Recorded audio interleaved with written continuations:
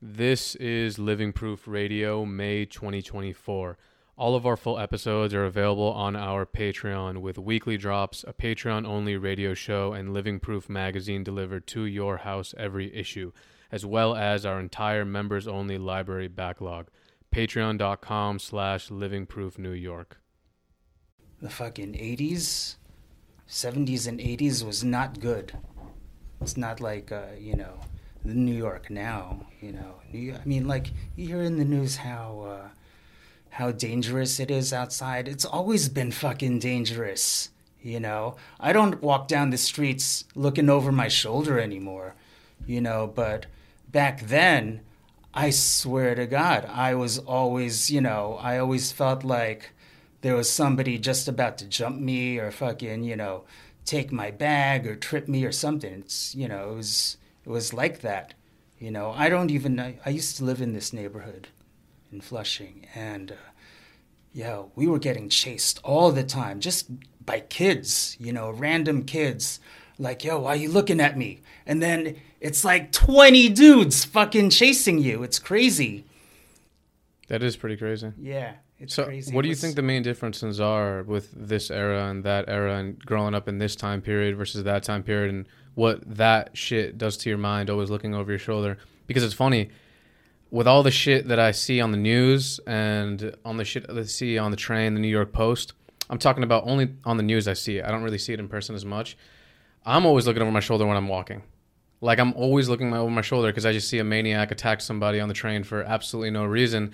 But back then, I can't imagine like if you're looking over your shoulder now and people think it's dangerous now, how it was then. Well, I mean, I guess it all depends on the person you are at the time. Like back then, I was a fat Asian kid, with braces.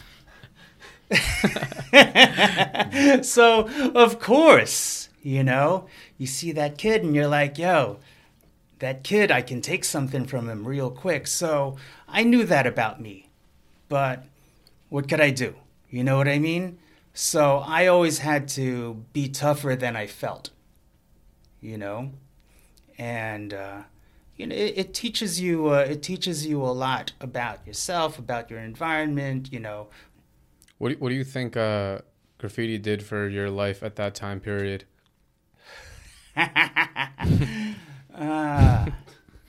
What, you mean back in the 80s? Yeah, I mean during the time period where I meant more so like the time period where you're growing up and you're literally experiencing so much shit. You're living fully. It was fucking bananas, bro. Like, graffiti was, was everything to me growing up because it introduced me to so many fucking people,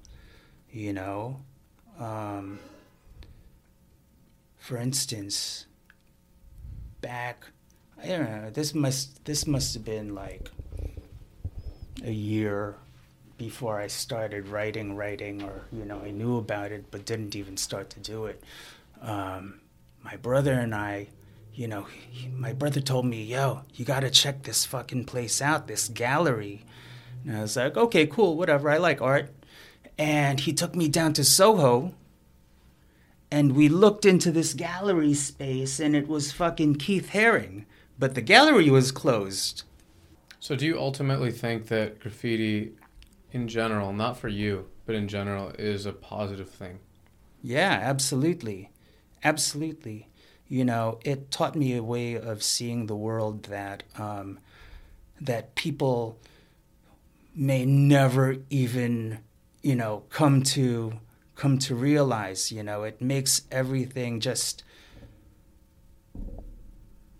so much better. There are people who yearn for things. They don't even know what they're yearning for, but they think they